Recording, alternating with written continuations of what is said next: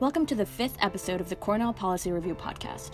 My name is Ranissa Adityavarman, and I'm an associate editor of the review. Our podcast explores a variety of issues with figures from around the world. In this episode, I got a chance to sit down with Mr. Christopher Painter, who was the U.S. State Department's lead cyber diplomat for the past 6 years. Mr. Painter was appointed as the department's coordinator for cyber issues by Secretary Clinton in 2011, and was the leader in diplomatic efforts on cyber issues, representing the United States in multilateral and bilateral meetings across the world. He served in the White House as Senior Director for Cybersecurity Policy in the National Security Council. All of this was preceded by 19 years at the Department of Justice under Presidents George W. Bush, Bill Clinton, and George H.W. Bush. Among other credentials, Christopher holds a JD from Stanford Law School and received his bachelor's degree at Cornell University. So, Christopher, thanks so much for joining me today. Happy to be here. Welcome back to Cornell. Thanks. Great to be back. So, let's just jump right in. And I wanted to begin with your role specifically in shaping the cybersecurity field at the national and international levels. Where do you think cybersecurity was as a field of study when you first began? Where do you think it is now? And where do you think you fit into those changes? So, when I first began doing anything related to cyber, it was about 27 years ago, so it was a long time. And I'd say back then it was more a curiosity than anything else. I was doing cybercrime cases, some of the first big cybercrime cases in the 90s. And then I think people understood cybercrime to some extent. They were a little worried about computer intrusions and hacking, but it really wasn't an elevated issue. It still was a curiosity. Obviously, in many years since then, it's become much more of a front-page issue in terms of all the different threats we're facing. But we still really approached it more from a law enforcement perspective and to some extent a network security perspective, which are two important perspectives to be sure. But we really weren't addressing as much as we should in a policy perspective. And when I first went to the White House, we started looking at it, and it really started at the end of the last administration too, before that, as a major policy issue that wasn't just a technical issue, but really a core issue of our national security, economic security, human rights, and then ultimately foreign policy too. When I went to the State Department, we were the first office anywhere in the world who had an office in the foreign ministry who was dedicated to the full sweep of cyber issues. Cybersecurity part of it, but also human rights online, freedom of expression, preventing cyber warfare, fighting cyber crime, internet governance, that whole group. And now there are about 26 other countries around the world that have similar offices. So the conversation, I think, has matured quite a bit, that people now view this as both the important technical issue and the threats we're facing technically, but also see some of the policy threats and challenges and opportunities. And I think it's matured in terms of the worldwide view of this and how countries really around the world are viewing this as a major policy imperative. I'm glad you bring that up because I think the convention is when people think cyber, they think of someone in a dark room in a hoodie typing very quickly. But can you just describe what you think? Or slowly. Or very slowly, like Mr. Robot. depending on what they're trying to achieve. But yeah. What do you think, what does it look like? What do cyber issues look like nowadays? So I think we're faced by a range of threats, and those threats are posed by a number of actors. There are state actors, very dedicated, sophisticated state actors. There are criminal groups, transnational criminal groups. There are lone gunmen, criminals or hackers, they call it. There's the specter or possibly terrorists who certainly use the internet but haven't really launched attacks.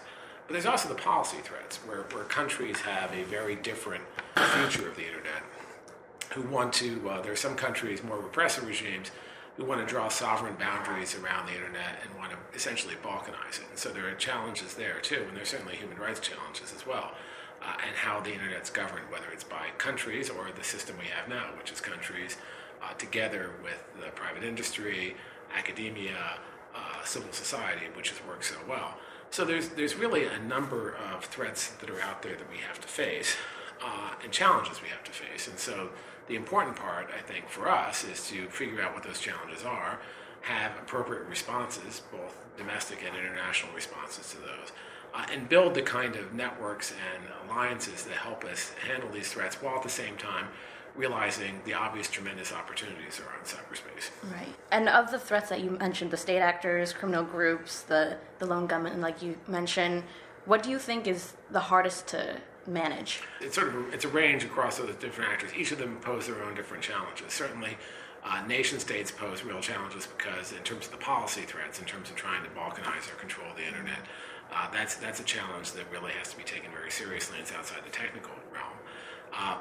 But we've seen a number of incidents, and for instance, the Russian interference with our election recently, which is something, quite frankly, we didn't foresee. We were worried about attacks on critical infrastructure. We were worried, which we still worry about.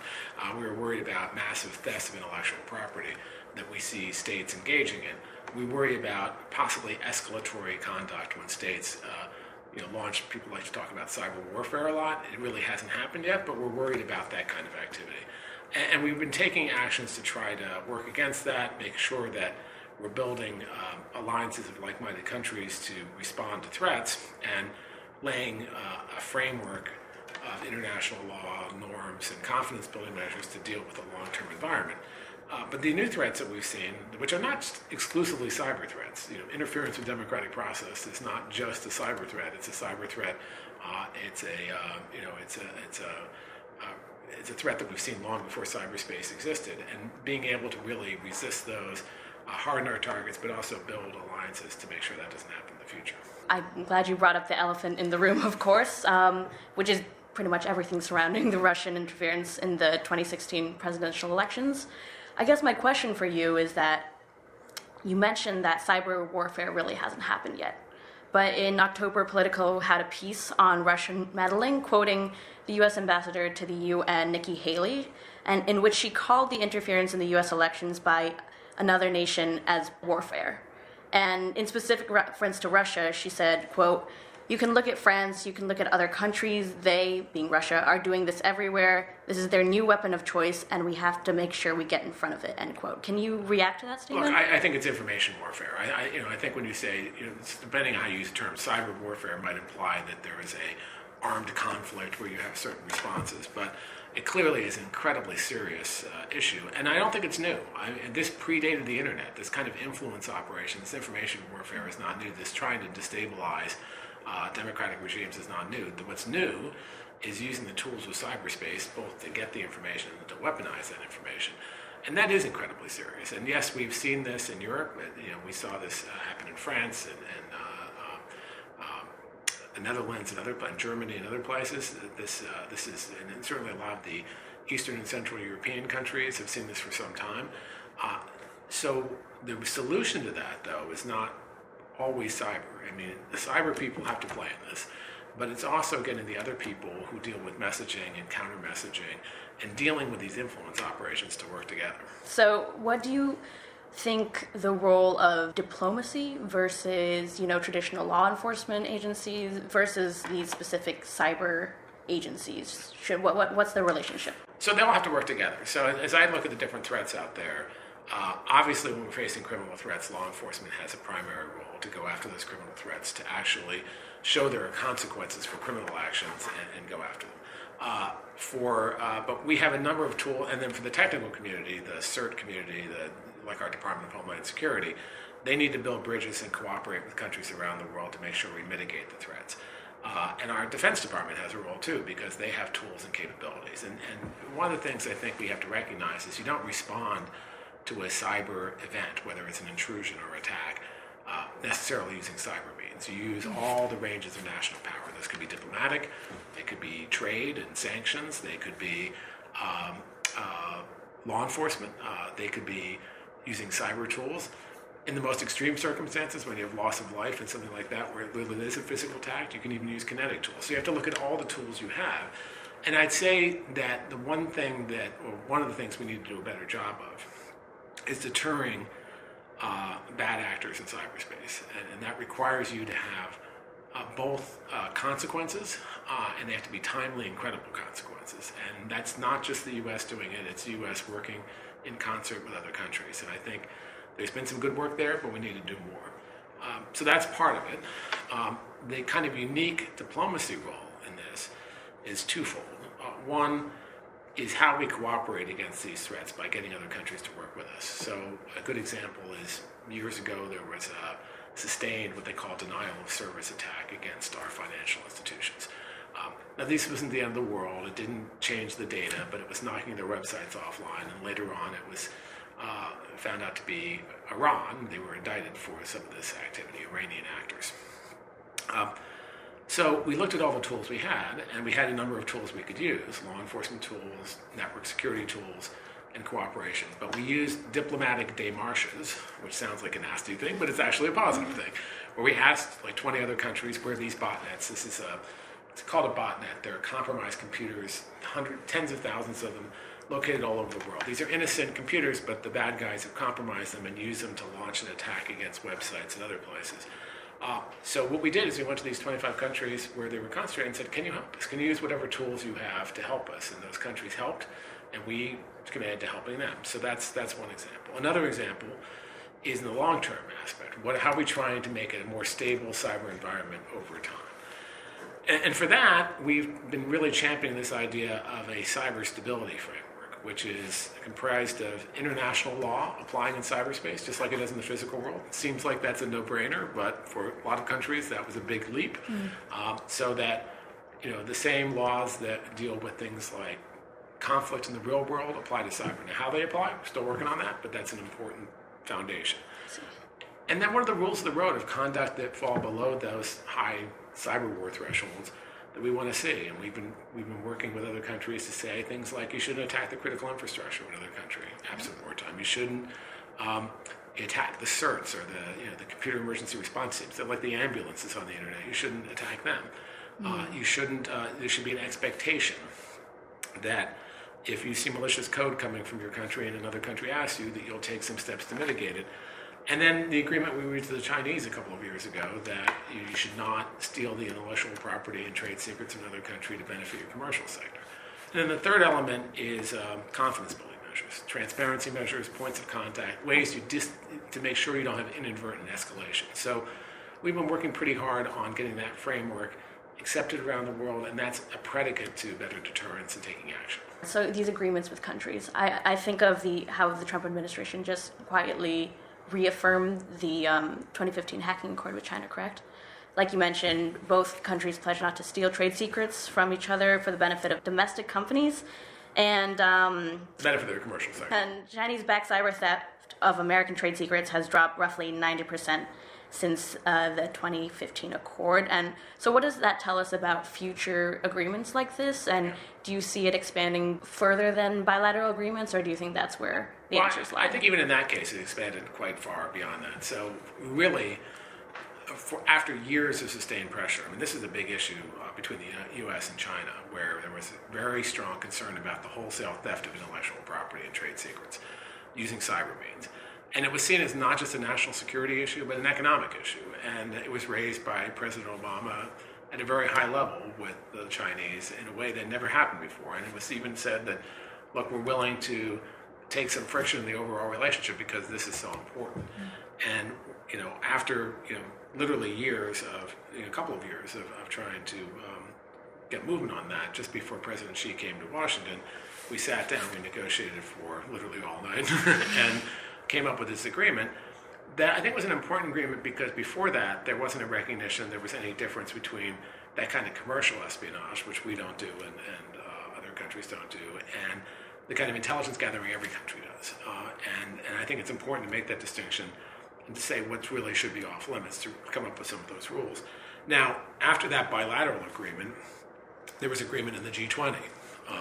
So that immediately makes it more a multilateral agreement. And then after that, the UK reached a bilateral agreement with the Chinese. The Germans reached a bilateral agreement with the Chinese. The Australians just recently, just a few months ago, also reached a bilateral agreement.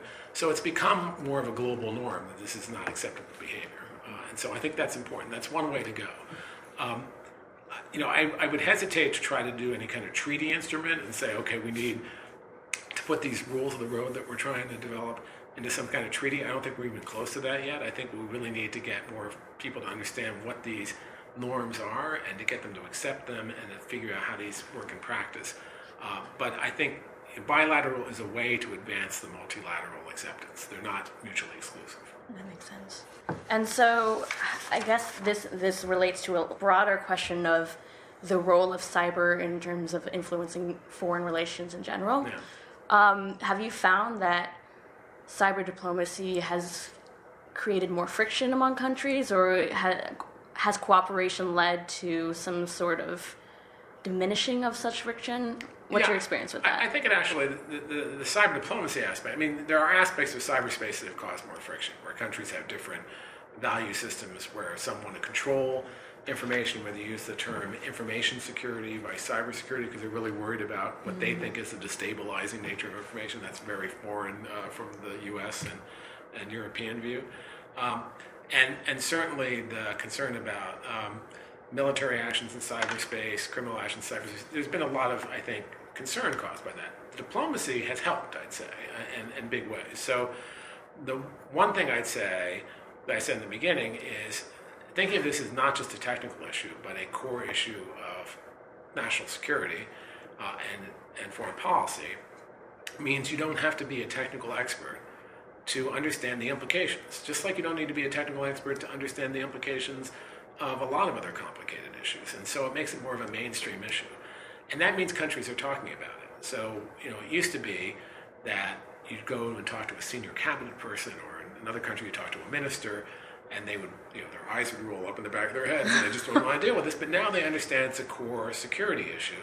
And so that means it's raised in priority in all the kind of conversations we've had with other countries, both in multilateral groups and regional groups, but also bilaterally. I ran a number of what we called all-of-government dialogues with other countries. So that would be, our State Department, their foreign ministry, but also the Defense Department, the Commerce Department, the Department of Homeland Security, the Department of Justice, the whole range of agencies on both sides. And so you had a really good discussion and better understanding between those countries. We did that with Japan and South Korea and Germany and France and Brazil and India and China even. So, we've done a number of those, and I think that builds better understanding and a better move to try to bring some stability to this environment. And not perfect yet, but there's a lot more work to be done, but I think that's actually helped quite a bit. And that actually relates to one of my questions in terms of the continuity of this general trend that it's being prioritized. You've obviously worked for several administrations, and I'm wondering, has there been any change in that prioritization from administration to administration, either specifically in the U.S. or even working with other countries? Does a change in administration influence that at all? Generally, no. This has generally been a bipartisan issue, or a nonpartisan issue, depending on how you look at it, where there might be slight differences between each party, but they both have prioritized this. What I've seen in the past is that this has become an important issue for a short time.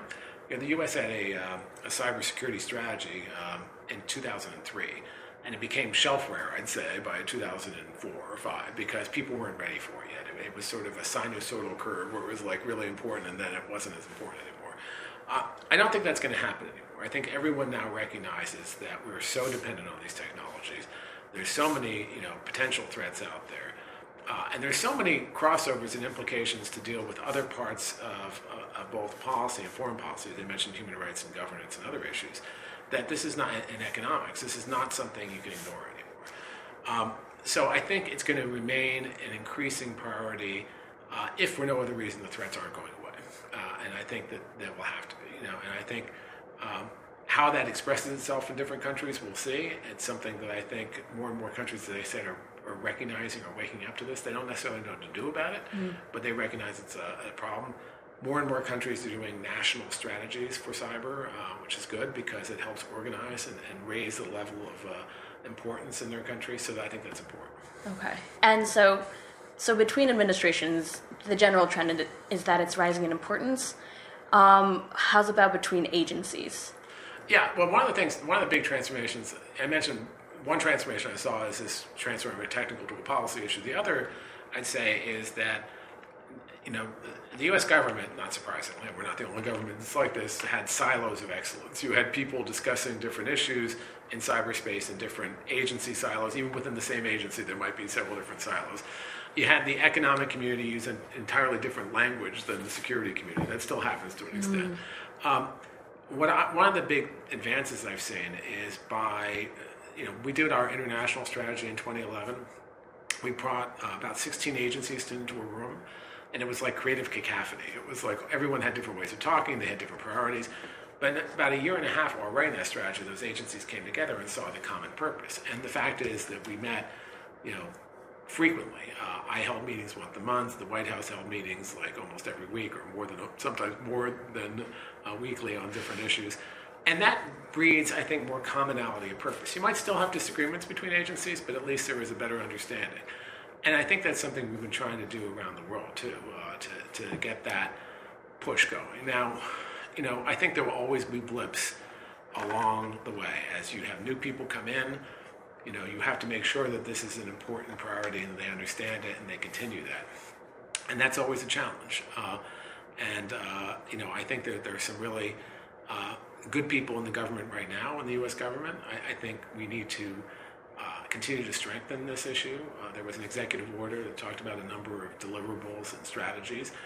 Those strategies have to be implemented and carried out. I think for my old department, the State Department, they need to elevate this issue and not subjugate this issue as an important international priority. Those are all things that are left to be seen. I guess my question, frankly, is there seems to be an apparent disagreement between, for example, what Ambassador Haley is talking about and what we're hearing from the White House. Have you experienced that ever before, and what do you think are solutions in terms of either getting like a unified voice on cyber issues, especially on the Russian interference? Well, I think I completely agree with you. I think it's I mentioned there's very talented people in the White House. The cyber coordinator in the White House, Rob Joyce, who came from the NSA, for instance, Tom Bossert, who was the assistant to the president for counterterrorism and homeland security, but also does cyber. I think is a good person. There's a lot of good people throughout the government. The new, if she gets confirmed, DHS secretary, Nielsen has a long history in dealing with cyber when she was there. So that's all good, right?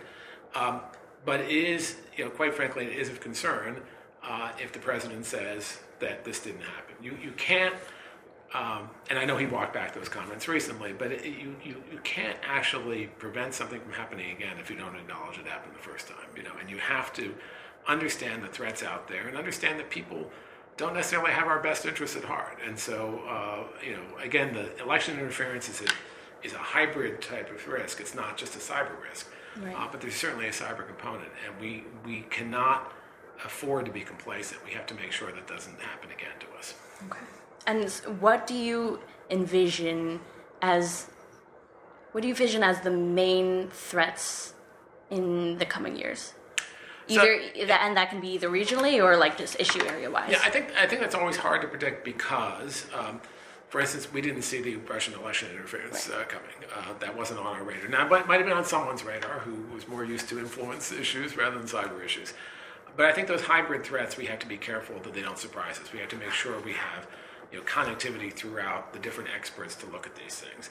I do worry, although we haven't seen it, about the kind of infrastructure attacks we were worried about all along. I think there's lots of reasons we haven't seen it yet, but I'm more worried about rogue actors doing that rather than more, nation states that have reasons not to do it when we have economic and other ties to them. And there's a lot of new technologies we're becoming dependent on, like the Internet of Things, for instance, and what that will mean in terms of the attack surface that yields. One of the things I'm most worried about is, we've been talking a lot about intrusions, we've been talking a lot about these kind of attacks that render things unavailable. I'm really worried about the integrity of information. So, for instance, if someone hacks into the stock exchange and corrupts the data in a way that you can't rely on the transactions, that is catastrophic. Even though it doesn't cause loss of life, that's catastrophic. Or to give you another example, my friend and compatriot Thomas Ilves, who is the former president of Estonia, uses this example. He said, it's one thing when someone tries to do one of these denial of service attacks like happened in Estonia in 2007 that knocks something offline so I can't access it. It's another thing if they go into my medical records and change my blood type and so when I get a transfusion, I die. Wow. Those kind of things, I think, are possible and serious. We've seen new clever things like ransomware and we have to be able to combat those threats as well. And I am worried about the instability in cyberspace. I think as countries around the world, and almost every country is, develop cyber tools, that if we don't make progress in creating a framework around this and some better understanding among countries, that risks escalation, and we can't afford that either. Wow. But you mentioned that countries are really kind of upping their game when it comes to cyber issues. Can you talk about specifically what you were doing in Australia this summer, for example, and kind of how that may be a template in terms of helping other countries prepare their own systems? Yeah, I think Australia is a really good example of a country that has done significant amounts more recently. They released their cybersecurity strategy about a year ago, I guess, which is a real landmark for them. And they've already been doing a lot of good things, but it really crystallized that. They appointed someone in the Prime Minister's office, Alistair McGivern, who is the sort of cyber coordinator for them to kind of bring all these things together. They recently created a cybersecurity center as well that works on the technical issues and the response issues. I think that was just about a couple months ago now. And they appointed a counterpart to me in their foreign ministry, an ambassador, Toby Feakin, who does these issues as well. And so, I think Australia, for instance, is both playing internationally, but they also have an important role to play regionally because they have a lot of regional partners there. So that's one good example. And I think that can be used as a template. Another good one is Singapore.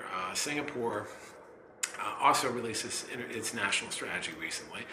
And Singapore has been very interesting because they want to play and have played a key role with the ASEAN countries in the region. And so they dedicated to doing a lot more capacity building with those countries to talk about these policy issues, these norms issues, and others. So they've been a regional leader, and I think that's been important. And of course, other countries have been looking at this for a while. The UK has gone through, I think, 4 different cyber strategies now, and they refine it each time.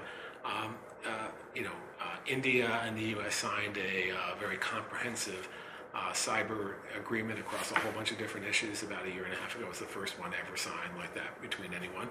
Smaller countries like Israel and Estonia are great examples of what can be done in the smaller countries. So I think there are lots of examples out there. Okay. Japan's been doing a lot more recently as well, especially in preparation for the Olympics that are coming up. So a lot of examples.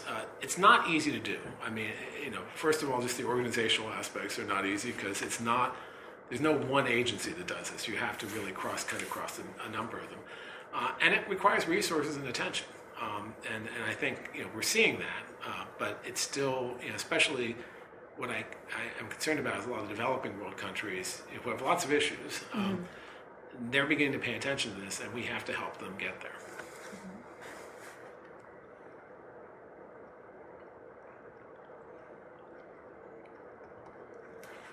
Well, Chris, I guess my last question is for you, just looking forward, what is your advice for young people or policymakers who are either discouraged from entering government work right now or just interested in, other things? What would you say to young people trying to enter the government at this day and age, and specifically people who are interested in cyber issues? I think we are still in the beginning of this conversation about what a lot of the policies are, the international policies around this area. And I think this is a real opportunity for new people to come in and inform this conversation. So for instance, one of the things I didn't go into a lot of detail on is we're thinking about how we can better deter conduct in cyberspace, how we can work with other countries, how we can engage that. There's lots of different opportunities as governments are thinking about this. The other thing I'd say is there's no well-worn path of how you do these things. So it's fine to do other things first. It's fine to get a background. I was a recovering lawyer. I was a lawyer, was at a law firm before I went to the U.S. Attorney's Office, and then I moved in this area. It's actually good to have a background and explore different things. And so I don't think it's either or. It's not binary. You have to choose to go into this immediately or not. Right. But I do think it's a really exciting area because it is new. A lot of areas, I used to say this for young diplomats when I was, we had a core of diplomats in each of our embassies who were dedicated to this issue. And I said, unlike a lot of other issues where you're just simply delivering talking points, you contribute to the policy here. You have a chance to shape the policy. This is so new still that there's a real opportunity to shape the policies in the direction we're going. And we're looking for new ideas and new thoughts. There's a lot of things that are just not settled. So I just think this is a great area. It's a lot of opportunity. It's fun. I've enjoyed it. And it's something that's not going to go away. And could you possibly speak to being able to work under different kinds of administrations? Yeah, look, I think as a practical matter, as I said earlier, this has been not a partisan issue. And that's been true. I've testified before Congress. I've been serving in different administrations over time. I know people are concerned about that and are concerned about leadership and how that works.